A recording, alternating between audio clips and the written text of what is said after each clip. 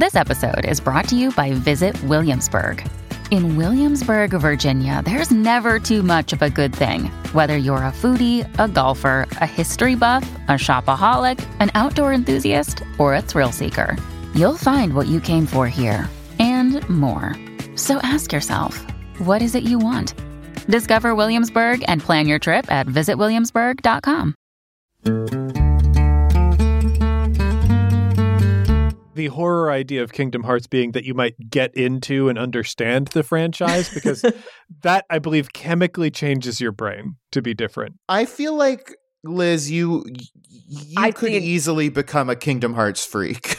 I think that is something I know about myself. If I go down that Rubicon, I'm never coming out, right? It's the exact same shit that I love about Yu-Gi-Oh! It's like, I don't need to know a lot. Knowing a little is enough. And it's got Disney. Johnny, I've watched like 3 different videos that try to explain the plot of Kingdom Hearts, and they never, like, the only Disney shit they mention is like Goofy, Donald, and Mickey. Everything else doesn't matter, apparently. That's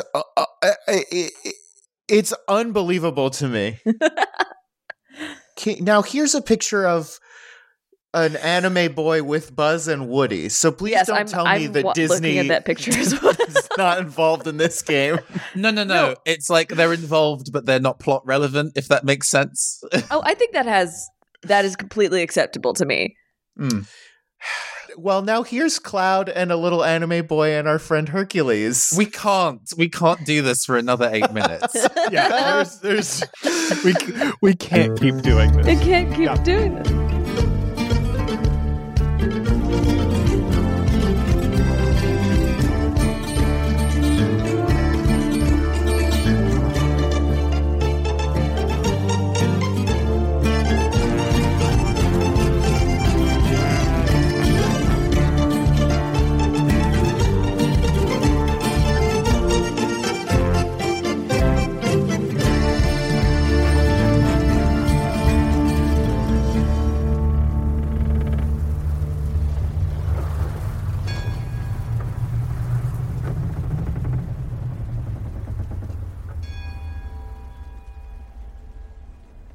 We open on Jonnet Kessler and Teacher Wei sitting across from each other, cross-legged, clearly in a dream state.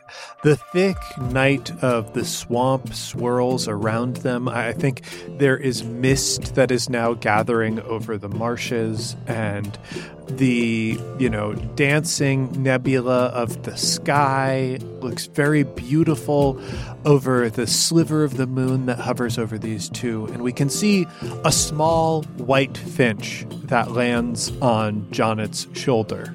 The bird does its little bird hop over to Jonnet's ear and sings, then sings quite insistently, then pecks a little bit at his shirt, and we get an extreme close-up of the bird. And birds don't have human facial expressions, but you can see severe irritation on this bird's face. It moves over to Jonnet's earlobe and pecks the earlobe, then hops back, feeling a bit afraid, as though something's going to happen. Nothing happens. The bird looks perplexed, hops down off of Jonnet's shoulder and sort of squares itself in front of him, looks up at him, and can see his eyes are closed and his third eye open. And we can see reflected in the bird's small beady eyes the gold energy of the strands and lines of the universe swirling in aura around Jonnet. And the bird gives a bird equivalent of a shrug, then pecks down at its foot, pulls out the string of messages that has been put into its little ankle holster, and with that, one of the pellets that was created for the bird falls out. The bird pecks at that pellet, leaves it dropping on the ground, and then flies off towards its next destination, which just so happens to be, we're assuming that Oromar and Travis sent that message? Is that it? Mm-hmm. Yeah. I believe so. I want to bounce right back to them. actually, before we hit up the Gable Adventure Train.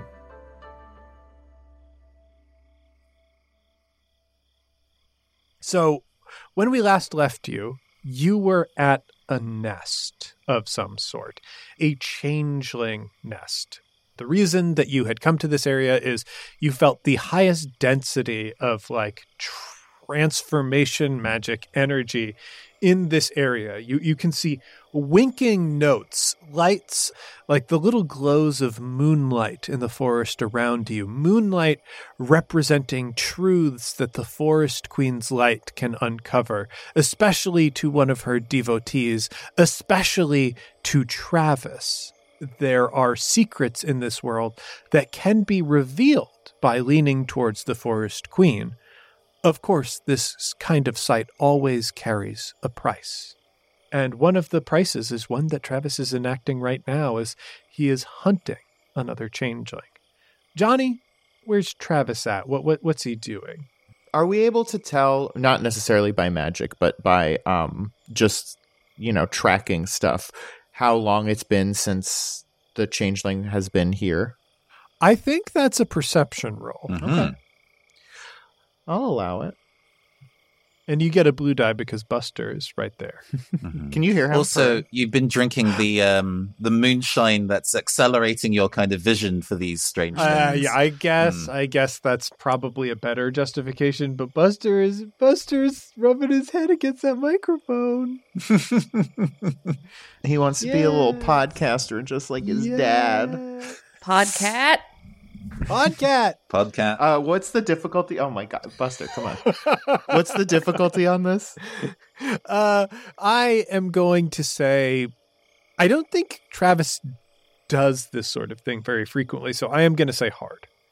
That's 3, correct? Mm-hmm. That's 3 purple, yeah. Yeah, that's 2 successes and 2 advantages. Oh, Ooh, shit. So, yeah, you are able to very easily. I think that the last time this place was used was last night. Okay. But 2 advantages as well. I think you mentioned earlier that there were small artifacts kind of left around the changeling nest, for lack of a better word, like things that a human or something of human intelligence might be interested in. Nathan, Mm-hmm. I am going to ask you what one of those things might be. Ooh, let's see. I like the idea that this changeling, despite no longer having a human form, has still a need of keeping records of some kind. And maybe it's animal pelt that's been dried. Maybe they managed to obtain and steal paper using mud as ink, but there is something that they have written down. Even if it's almost illegible to humans at this point, whoever wrote it can still understand it. Yeah. I do like the idea of there being a ledger. I'm thinking of the little hand grabbers that Axolot have, and they do look a little handy. I'll bet they could kind of roughly manipulate a pen if they were transformed large enough. So cute. Yeah, and let's say that it's written in blood. So creepy cute. Mm-hmm. We get that. So you do find a diary of some kind. Am I able to read it at all, or is it kind of inscrutable to anyone? We'll say that you can read it. What is the point of having someone find a diary if they literally can't read it? Yeah, I think you open it up to the most recent entries, and it says, "I can feel the end closing in, like a noose around my neck, or perhaps my leg, like an animal caught in a trap." This might be an easier task than I thought. Well, whoever you were looking for is clearly not here. Well, not right now. So we wait? That might be fun, a stakeout. Very well. There was something I wanted to talk to you about anyway. Okay, well, as long as you've got some sunflower seeds and some old coffee. Oromar produces an additional apple. I decided to not eat this one in case you got hungry. That's kind. An apple's not a classic stakeout food, but we'll do what we can with what we have, and I do appreciate it. Mm. Travis, do you like hop over and beak at this apple? I like the idea that Oromar like extends a bony talon out of one finger and neatly slices the apple for you into smaller bird acceptable chunks. I've become increasingly good at thinking about how to look after birds as of late. I was hoping for a worm in here. Well, that's relatively low in sugar content and wouldn't serve my needs. Are worms in apples a real thing, or is that just a cartoon thing? I think that's the real thing. Okay. They're probably more likely to be grubs than literal earthworms, but yeah. Yes. I'm trying to think of like what a cartoon means in the context of Skyjack. I assumed that was an out of character question, but okay. No. No, it's our flip books. I was going to say probably written like comics are probably a thing. I think cartoons are like most products are sold in crates and cartons, and therefore when you are at a Skyship port, in order to make the crates of material that you're selling more attractive to potential buyers, because essentially if you're a sugar refinery, you got to make a bunch of sugar, put it in a barrel or a carton, and like sell it to a Red Feather ship to sell at another port, and to dress them up like sequential art that tells like little stories and whatnot is just like one of the little advertising hooks. So everybody's like little stained glass Stations of the Cross. But yes. Does this mean that there's an equivalent of like Ben Garrison who works for the Red Feathers? And they just make the most horrendous shit. There's an apple crying smaller apples because you're not buying them. Oh, I love it. Yeah.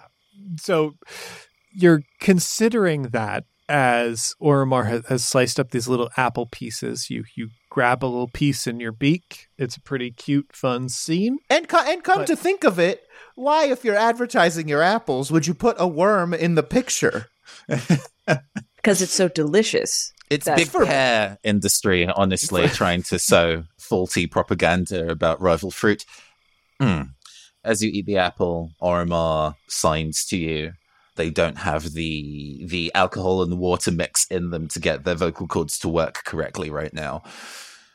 So, you spent quite a while ordering me around. Well, I like to think that I was asking nicely for you to do whatever I wanted. But yes. A puppeteer does not ask the marionette to dance, he merely pulls at the strings. And you've been holding on to my strings for quite a while. That's true. But to be fair, I didn't tie the strings. I didn't make the little thing that the strings tied to that's not the puppet part. Someone just handed it to me and then died.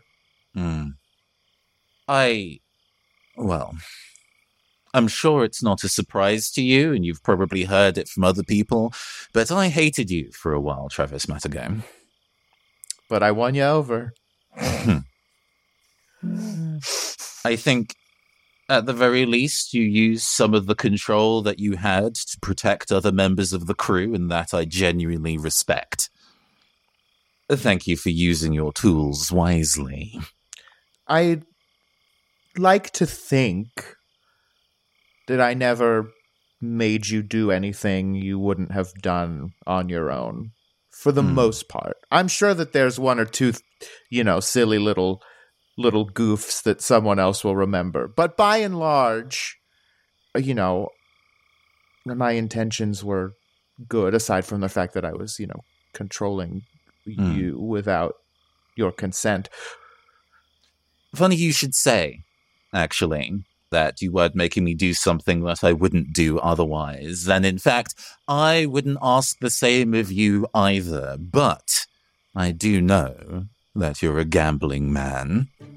So maybe instead of making you do something that you don't want to do, you'd be up for a game instead.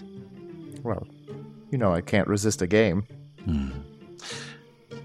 I wonder if you would be able to go 3 weeks without gambling. Is that a bet? If I take the bet, I've already the bet lost. does not count. I will excuse the bet itself. I figured you might object to that as your first hurdle. I'm glad you're thinking this carefully through, Travis. You might have tripped at the first hurdle. You're gonna make me do a liar. I happen to have not watched that play, but I think I can infer the plot line by the name of it. Indeed, I figure if operating within bounds, not doing... As I said, I would never make you do something that you don't want to do, but you do like to win. Now what...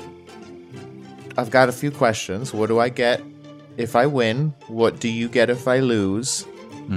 And why are you asking me this? I want you to feel how I felt a little bit.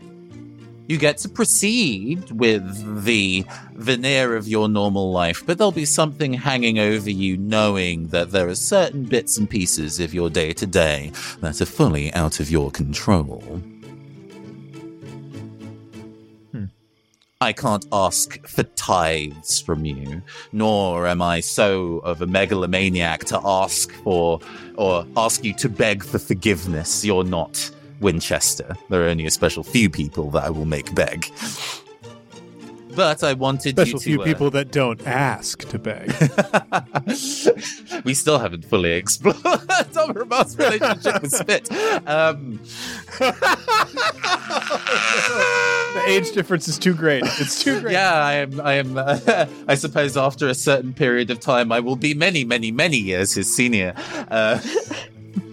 Anyway, I threw myself off track there with that joke. I'm sorry. Long story short, I'm not going to make you beg for forgiveness for the things that you have done, but I do want a rare bit of empathy from you, Travis Matagon. And what if I'm able to go 3 weeks? Well, Oromar scratches the side of his face sheepishly and looks away. To be honest, when I ran in my head a bit of a foresight and calculations of whether you could do 3 weeks, most of those eventualities had you failing at one point or another. So I wasn't actually thinking too hard about what your prize might be.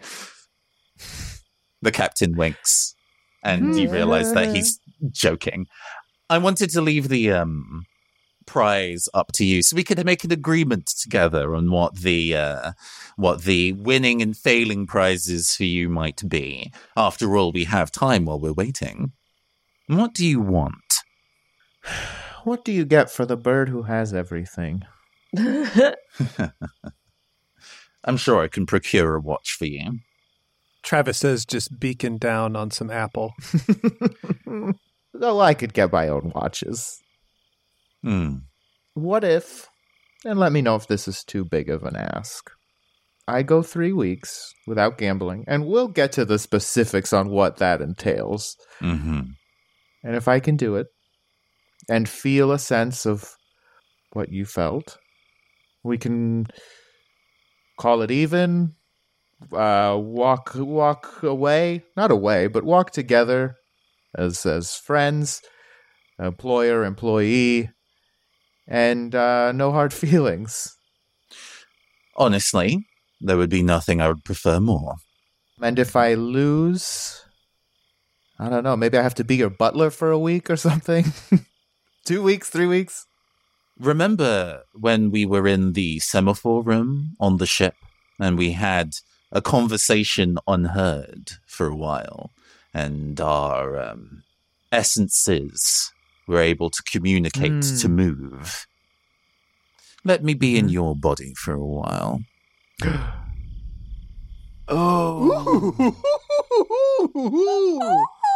Ooh. And what do I do? Is this a Freaky Friday? Oh.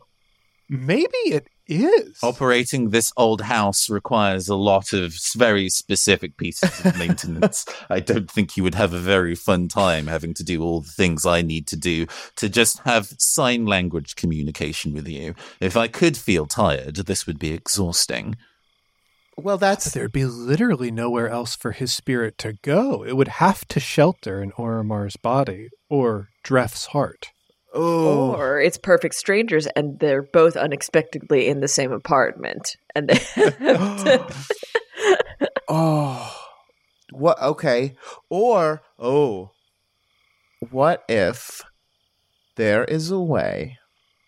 And here's the thing. We can have all these fun little plans that we want. It's not going to happen. But what if we are able, knowing that I die every night, to somehow separate my man body from my bird body? You get a man body for a week, and I'm stuck as a bird for a week. And you get to feel the pain of having your agency taken away from your physical form repeatedly for an entire week. Well, And I get to eat all the apples I want. well, the apples aren't for you, nor are they really for me. This feels like an extremely good exchange. As the game master, I will say, right now, Travis failing is thousands of times more interesting than Travis succeeding. Therefore, I think Travis is going to have to make an additional request as a prize if he is able to win. Mm-hmm. And the suggestion that I'll have, because right now, the delight that I would get out of this situation unfolding is untold. There's so much cool shit that could go down if Travis fails. But if he succeeds, it would leave a little door open for me if Travis is then owed a favor by the Uhuru. Okay. Not unlike the Heart of the Bandit Queen, owed a favor by the ship of the Uhuru that he is able to call in. Yeah, That's I would fun. think that if you managed to go through such a difficult turmoil for yourself, then, well, you would have earned yourself my favor. Does that feel tantalizing, Travis Matagon? Yeah, I'd consider myself tantalized. Right. Now, okay. No gambling. No gambling. If you would like the specific terms for what that means by no gambling, if somebody offers you to go and do a thing where there are additional stakes based on whether you succeed or fail. I am actually, as the game master, going to recommend that the deal just be no gambling because it allows me to actually make it difficult. Fair enough. Oh. Yeah, okay. So to hit the rewind button on the script change system about that then, on the kind of like, what are the terms? The captain says, well, the terms, and then the captain winks at you. I'm sure that says everything that needs to be said.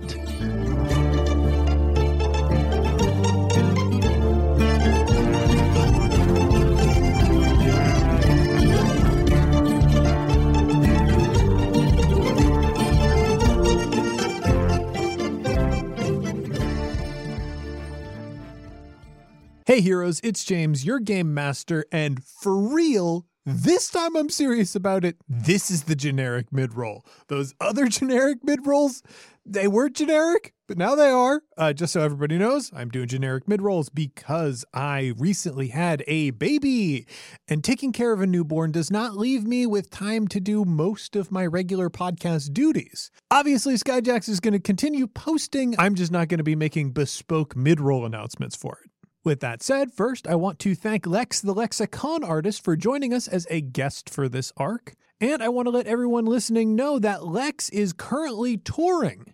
So if you have enjoyed their performances here on the show, and you're also in a position where you think you can go out and see shows safely, I highly recommend showing up to Lex's tour. They're going from the East Coast through the Midwest, up and down the country throughout March and April. And you can get tickets for a performance in your area by heading to thelexiconartist.com or following the link in our show notes. I know not everybody's COVID safety protocols allows them to go out and see concerts. But if yours do, there's nothing better than supporting an artist like Lex in a very difficult time. And if you can't make it to one of the tour dates, check out Lex's website anyway and listen to their music. It's really great. In addition to our regular game, for this arc, we're playing Starcrossed, the two-player Forbidden Romance RPG. Starcrossed was designed by my dear friend and former network member, Alex Roberts, and is published by Bully Pulpit Games. You can pick up your own copy of Starcrossed by following the link in our show notes. A big thank you to all the cast and crew who are involved in producing the music for this arc. That is not just our guest for the arc, Lex the Lexicon Artist, but it's also Arnie Parrott, our house musician, Tyler Davis, who you're going to be hearing later on, James Mendez-Hodes, who wrote some lyrics for one of the songs that'll be appearing much later on in the arc, and of course Casey Toney, our editor, for choosing when and where it appears in the show. And also a huge thank you to Tracy Barnett, who assisted Casey Toney on the editing for this arc. As always, one of the biggest thank yous goes to our Patreon patrons who made everything you're listening to possible by supporting the show. Let's thank them right now. Thanks to everyone who supports us already, and everyone who's going to support us in the future. When you need mealtime inspiration, it's worth shopping Kroger, where you'll find over 30,000 mouth-watering choices that excite your inner foodie. And no matter what tasty choice you make, you'll enjoy our everyday low prices, plus extra ways to save, like digital coupons worth over $600 each week. You can also save up to $1 off per gallon at the pump with fuel points. More savings and more inspiring flavors make shopping Kroger worth it every time. Kroger, fresh for everyone. Fuel restrictions apply. Now, with all of that out of the way, let's get back in the sky.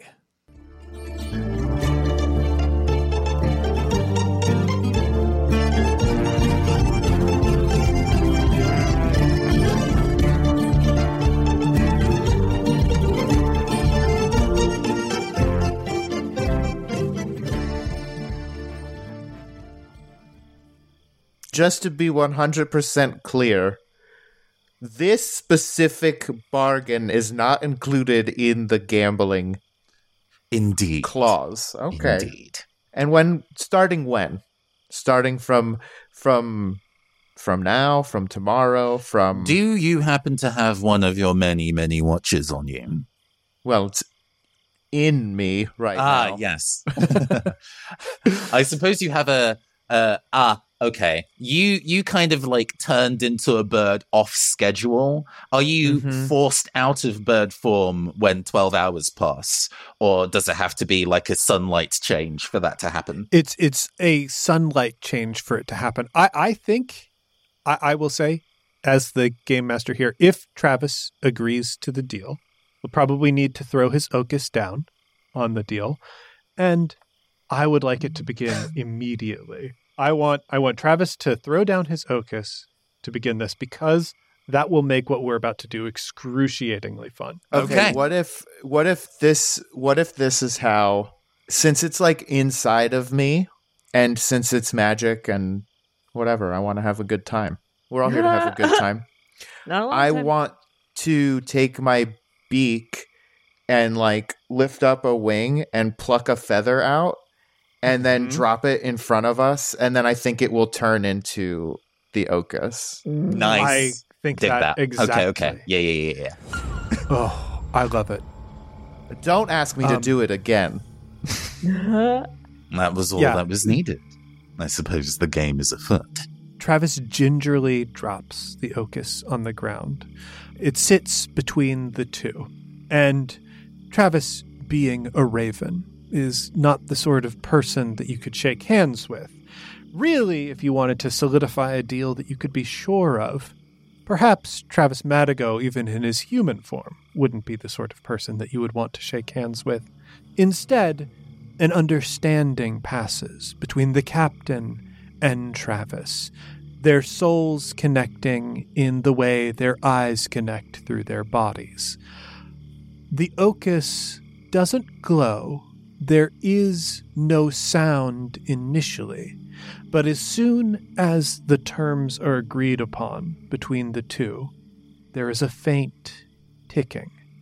As we can see, Travis's Ocus now, that is in the form of the Forest Queen's crown, a collection of branches and blooms portrayed in a lovely silver metal. We can see that it has transformed itself into a watch, set to tick away for 3 weeks' time. At this, I'm going to ask both of you to roll a perception check. Heck yeah. Is there How a difficulty or is it just opposing? I'm going to make it hard, Mm-hmm. but you each can roll the check. Sure. For the listeners out there, my perception stat is 1 yellow and 2 green, rolling against 3 purple. That's also mine. That's fun. I'm going to give Nathan, Mm-hmm. you a blue die, Okay. but I'm not going to reveal why you have it. Understood. Do you have a cat somewhere nearby that we just can't see? That's a pretty crummy roll. Oh, no, we're okay.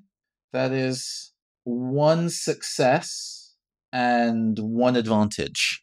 I have 1 advantage. I think the thing that the captain can understand before Travis is that the sounds of the swamp around you have quieted significantly. There is so much silence that you could hear a pin dropping. Travis, you are in animal form and you have animalistic instincts. And suddenly, after this bet is made, your body braces. You know that your animal form is anticipating some danger, but you can't unravel what it might be. And I think Travis distracting you from the thing that Oromar eventually perceives. A finch zips into this silence, lands at your side, and immediately, I don't think Travis, speaks animal language necessarily, but I do think in your animal forms, you can understand and empathize with other animals, much more easily than a human could.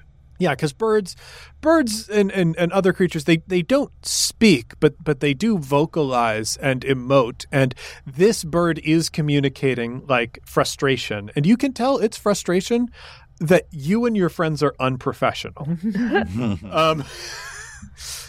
Meanwhile, Captain Oromar, you don't perceive it through Oromar's eyes.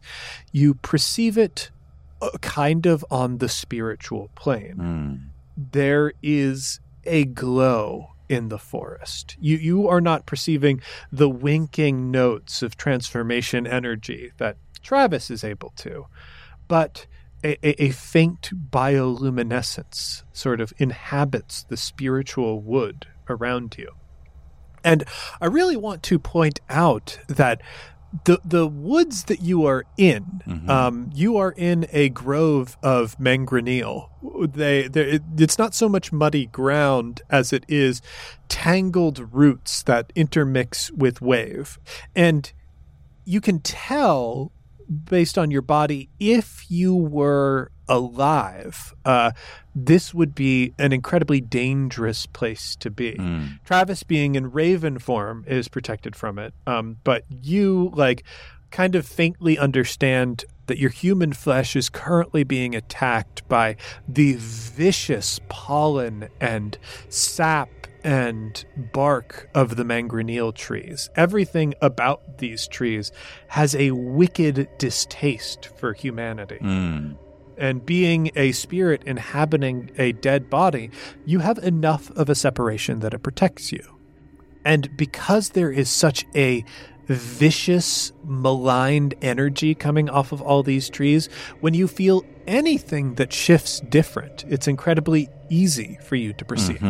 That, combined with the animal life suddenly quieting down, lets you know that some real shit is about to go down. And Oromar has a chance to brace for whatever that might be.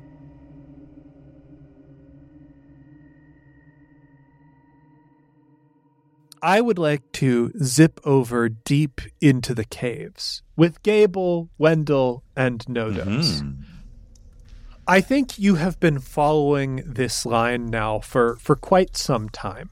Your group has worn through a lot of the initial excitement, and I think even gone through, there must be, Liz, I have to ask, what are the games that Wendell, Nodos, and Gable tend to play with one another when things are boring? Because you are the action group. You leap into battle, you take risks together, but there must be downtime between you. Is it I Spy? What's going on with these folks, Wen? So on the next carton, it's a picture of an apple with a lady apple. Like a sexy lady apple? Yes, it's very sexualized. The lady apple has big lashed eyes and heaving breasts, and the apples are indicating that they are attracted to each other.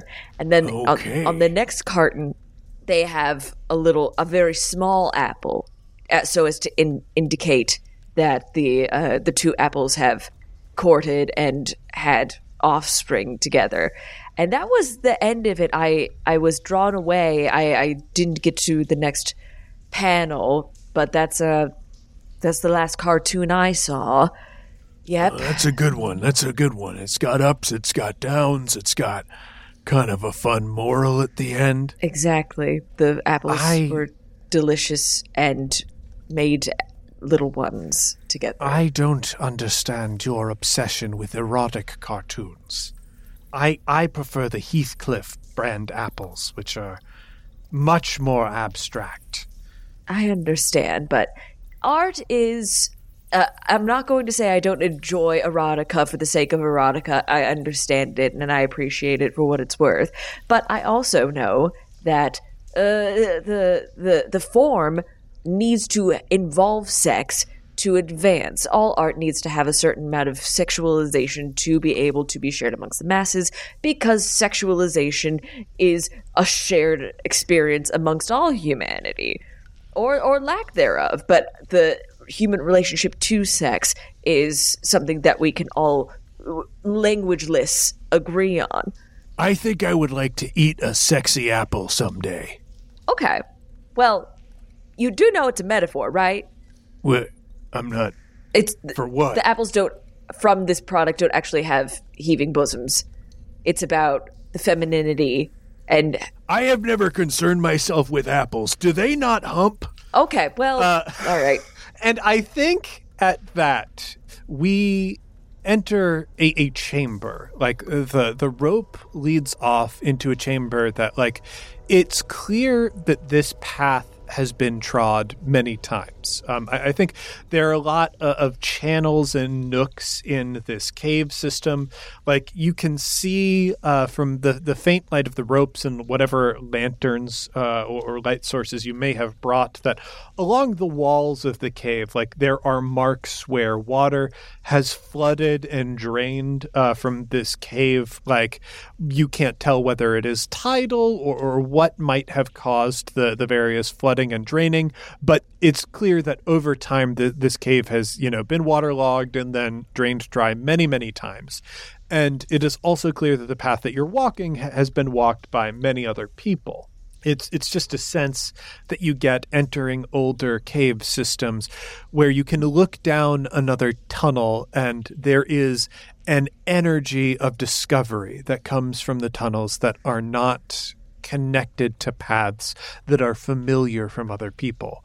It is both menacing and alluring, but your path has the comfort of something that has been walked many times before until you reach the chamber ahead. Because you can see coming from this chamber, there is a faint light. Not a dancing light. I couldn't say that it is actively glowing. Glowing to me implies that there is a movement to the light. It is very still, but it is still a light, a small trickle of gold that stands out heavy in the darkness. And as you enter the room, the energy changes. It is as though you are staring and standing in a tunnel that has not been walked many times before, where every person's experience is unique, and some of them have ended in death. You have entered the tunnel of the Plume Crew, whatever. I can't speak French. That's been made very clear over the last many episodes. But we made another French place, so kind of have to follow along with that influence. So I guess this is it. Just keep going? Nope. Wendell walks into the chamber, and we can't see, but if we could, we would see the goosebumps forming on Wendell's neck and shoulders, his hairs standing up on his neck. You two standing behind him can see that some of the faint gold light underlights him as he stares down towards the ground, where as our eyes adjust a little bit, we can see that there is a pool of water, a circular pool that as Wendell looks down into it, the gold glow washes over his face. Nodos shortly thereafter joins him at his side and looks down. And when and if Gable does, we can see a deep well of water. A pit that is full of still and clear water that goes down farther than any can say. But at the very bottom of that pool, there is a golden glow. Oh. And the pool is filled right now. The pool is filled. Okay. This is it, fellas. This is what I was taking us towards. There's a treasure at the bottom there. And everyone who's come here before us has either turned back or died trying to take it. Oh, I would bet that we have lighting implements, right? Yeah. So I'm going to take a torch and, first of all, light a match to see what the oxygen situation is in here. Yeah, you light the match. The match is not entirely still. There does appear to be some kind of cross breeze from faint caverns above you. If you look up, there are, I wouldn't call them tunnels, but a rodent might be able to fit through them. Certainly not any of the beefy gangly boys that are currently here. Mm-hmm. So there's plenty of air. Gotcha. And then I'm going to light a big oil-soaked rag to have a torch so we can have a lot more light here. And you light up the room. This room appears rich with graffiti. Interesting. There are, I think, groups have written their names onto the walls, and some of those names are crossed off, and some of them are not. And I think there are dates as well. Oh. Have people left things here as if it seems like they've left in a hurry? I think if there are any things left behind, they are things that are left specifically as remembrances. I kind of love the idea that next to most of the names that are crossed off, there is a tradition of taking a coin. We'll say that Durmignon has its own currency system. There are these... I don't want to tie myself to a metal, but there are coins that represent Durmignon, and they've taken steel nails and nailed them into the wall next to the crossed off name. So it's a little creepy. If we'll decide, there was someone who came before you, and the thing that is left there, you see some boots and a coat folded up next to this well, as though someone intended to come back for them and never did. And there are no bodies here. So if the people No who died bodies. did it down there. Cool. Great. So Wendell, I know the stakes. Any sort of hints as to why it's either get out or fucking die? Is that... Well, I mean, again, I've had just a little bit of time to think about it, but I kind of think that, everybody else not very good at going on fun and cool adventures. Okay. Well, that's... Now, I think I would disagree. I think it comes to a point in every person's life where they have to choose whether some abstract prize is more valuable than continuing to be. Sort of creating your own accomplishments once you've run out?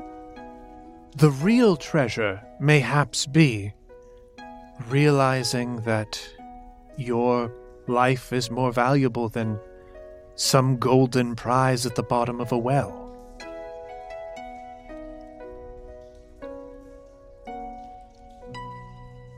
Yeah, or no one's cool enough or strong enough to swim to the bottom.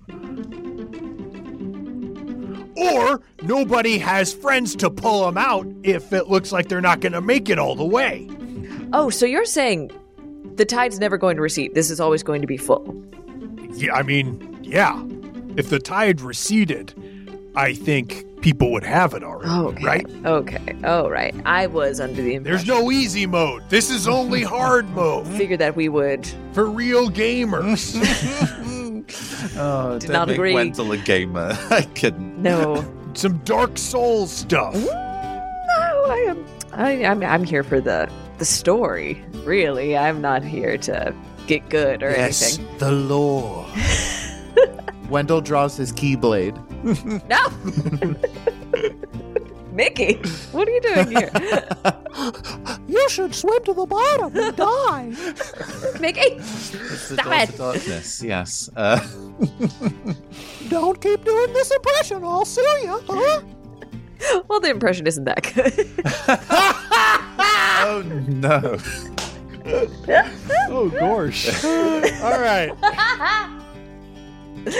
Ah, jeez. Uh, All right, my friends. I'm going to do some magic. How's everyone feeling about that? We haven't had a whole lot of time to discuss everyone's comfort level. We talking like card stuff? No. Oh, God-killing stuff. Yeah. And, Wendell, you can see there is kind of a fear, like a nervous anticipation, agitation. And over at Nodo's has a look that is almost impenetrable, because it is the same look. He's simply not a very expressive person. Apart from the thrill of battle, you don't see him emote very much, but he is extremely focused and attentive. Mm-hmm. If you would like to perceive, you may. That's not what I'm asking. Hmm? It's not what I'd like. This is about all of us. I mean, what would you want to do? I'm going to cast. My plan is to just figure out. This is going to be yucky. Figure out where the souls and bodies are here, and at what point they lost their lives. Oh, weird. I think I'm okay with that. Give us a bit of leg up to get that cool treasure. Nodos? Yes, I think that would be wise. Okay. But we're all cool with it. We're not skeeved out, and we're not withholding any sort of, resentment for, ruining the world when I do these things, right?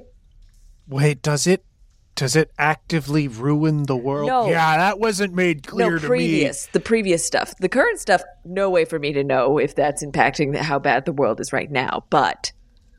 Gable, do you think what you did ruined the world?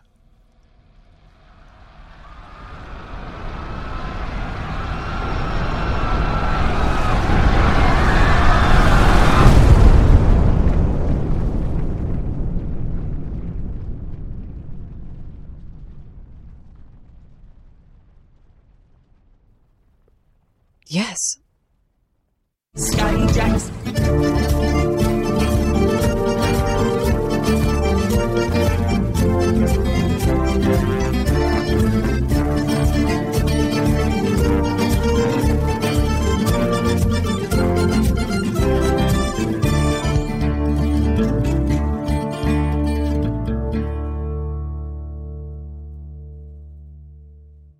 Campaign Skyjacks is a one-shot network production. For more information, be sure to follow us on Twitter over @CampaignPod for updates about live shows and other events we might be doing.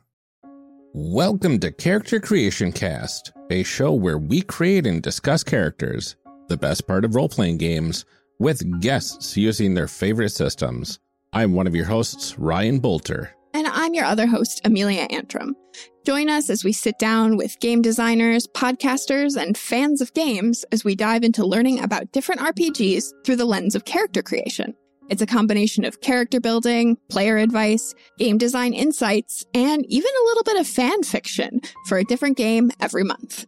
We tackle a variety of new and old games, both well-known and indie-produced titles. We learn how creating characters can tell us a lot about the games themselves. Check us out today anywhere you can get podcasts or on the One Shot Podcast Network at oneshotpodcast.com.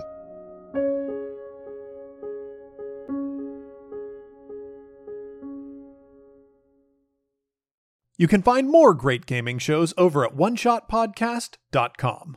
Like System Mastery. System Mastery is a delightful stroll through the history of role-playing games. Except the games are terrible and the hosts are real jerks about everything. Join hosts Jeff and John as they explore the weirdest games ever made to talk about what worked, what went wrong, and which Silverhawk was the best. It was Hot Wing. You can find their shows at systemmasterypodcast.com or through a link on the One Shot website. Finally. Jonnet Kessler was played by Tyler Davis, who can be found on Twitter and Instagram at Tyler A. Dave. He also co-stars and consults on Showtime's Work in Progress. Gable was played by Liz Anderson, who can be found on Twitter at LizAnderson___, or on her podcast, Paired. Travis Madigo was played by Johnny O'Mara, who can be found on Twitter at Johnny and Briefs, or on his podcasts, Bill Buds and Dilettante Ball. Captain Oromar Vale was played by Nathan Blades, who can be found on Twitter at PhantomArtsENT. You can also find them streaming on twitch.tv/TheNeonCaster. I am James D'Amato, your host and game master. You can find me on Twitter at OneShotRPG or on my other podcast, One Shot. The original music featured in this podcast was written, composed, and performed by Arnie Parrott. You can find him on Twitter over at ARNEPARROTT. You can find more of his work at atptunes.com. This episode was edited by Casey Toney, who can be found on Twitter at CaseyPony, or on his podcast, NeoScum. Our logo was designed by Fiona Shea, who can be found on Twitter at FionaPup. The World of Sphere was inspired in part by the music of the Decemberists, and Illimat, produced by Together Studios. This show uses a modified version of the Genesis role-playing system, designed by Sam Stewart and a team of talented professionals who were fired by the private equity firm owning Fantasy Flight Games. To the strangers who've ever been kind, and once for our friends ne'er to rise. Twice to the dearest we're leaving behind, who know we can never deny the call of the sky.